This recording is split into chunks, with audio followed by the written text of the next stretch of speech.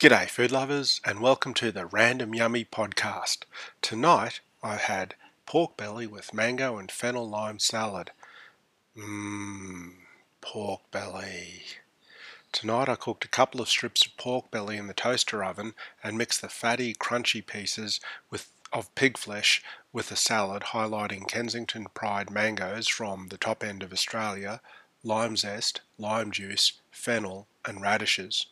Ingredients included sliced radish, sliced red onion, sliced fennel, chopped coriander, chopped parsley, lime zest, lime juice, pork fat, pork belly, iodized salt, and a Kensington Pride mango. In terms of how to go about cooking this dish, dry the surface of a couple of strips of pork belly with paper kitchen towel. Place the strips on a rack and put the rack on a baking tray. Place the pork belly into the toaster oven, which has been preheated to 200 degrees Celsius or 392 degrees Fahrenheit. Cook your pork for 45 minutes. While the pork belly is cooking, get out your trusty mandolin and slice some radish, red onion and fennel. Chop some coriander, also known as cilantro in some countries, and continental parsley.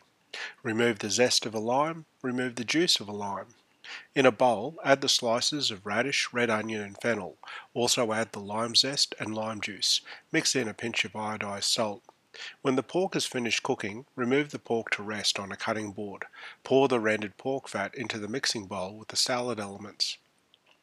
Mix the rendered pork fat through. Cut the pork belly into small cubes. Dice the mango and add to the bowl.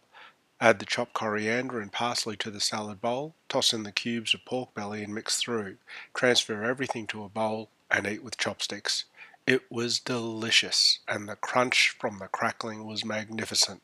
I hope you give it a go. Let me know how you feel about it. Catch you later. Bye.